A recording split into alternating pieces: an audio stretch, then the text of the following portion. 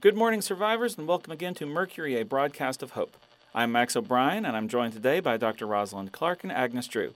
Today is day number 158 since we came back on the air, and today we're going to be talking about... Hang on just a second, please, Max. Agnes, you ready? I guess. Okay, here we go. 1, 2, 3, shoot. Woohoo! Paper beats rock. So long, sucker.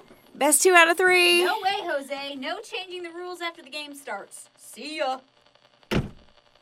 What was that all about?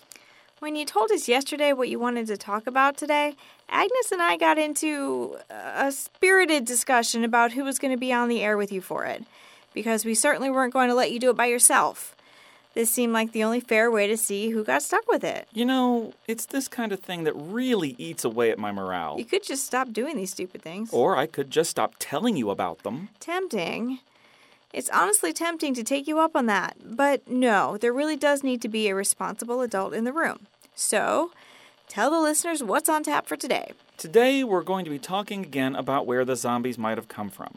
I've got a new hypothesis, and this one's different. I've been thinking about it a lot. Dr. Clark, have you ever heard of refrigerator mother theory? Yes, although I don't know a whole lot about it. My question, as usual, is where did you hear about it? This book that Agnes brought back. So for you and any listeners who may not be aware, refrigerator mother theory was a theory that claimed that autism was caused by a lack of maternal warmth. What's that even supposed to mean? That mothers needed an extra blanket during gestation? You know, the sex of alligators is determined by the heat of the nest where the eggs are laid. Very high and very low temperatures produce female offspring, but there's a zone in the middle, about 32 degrees Celsius, that can produce male offspring. Not that kind of warmth, Dr. Clark. I'm talking about parental affection. The observation was that mothers and fathers of autistic children weren't as warm and affectionate as the parents of children without autism were. Max, what's the copyright date on that book? I know what you're going to say.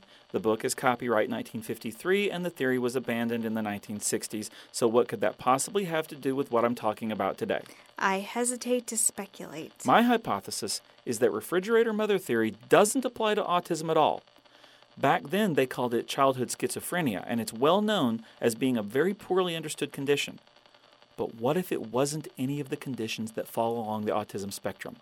What if it was an early, undiagnosed form of zombism? What are you even talking about? The first devices that we could think of as modern computers were developed in the late 1930s and early 1940s. Refrigerator mother theory was developed in the mid to late 1940s to explain a condition that nobody at the time understood. They thought it was autism, but what if it was something else? What do computers have to do with it? Human contact.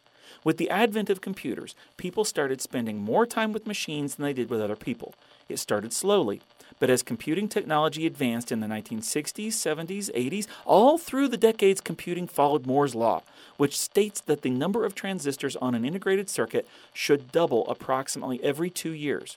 Extra transistors means extra computing power, which means more time that we're all spending with machines and less with each other.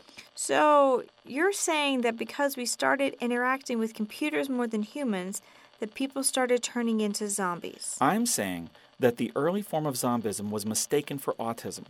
Autism was never caused by neglect or coldness, but what if zombism is? Just before the big outbreak, social media and mobile devices were being blamed for huge spikes in feelings of isolation. If I'm right about refrigerator mother theory being to blame for zombism instead of autism, it could lead to a major breakthrough. Like what? Like maybe being nicer to each other could be the cure. Okay, so being nicer to each other is probably a good thing anyway. But what if it doesn't work? We've already been without our computers and our mobile devices for over half a year. How long are you speculating that it would take for the effects to reverse themselves? No telling. But I do think patience is called for. Don't give up being nice to each other just because we haven't seen any changes yet. Max, I have to say I'm surprised. Normally, these theories of yours are wildly irresponsible, bordering on dangerous. But this one actually led to a positive outcome. Thanks, Dr. Clark. I mean, it's still asinine, but if it gets people to be nice to each other, I can't really argue with that too much.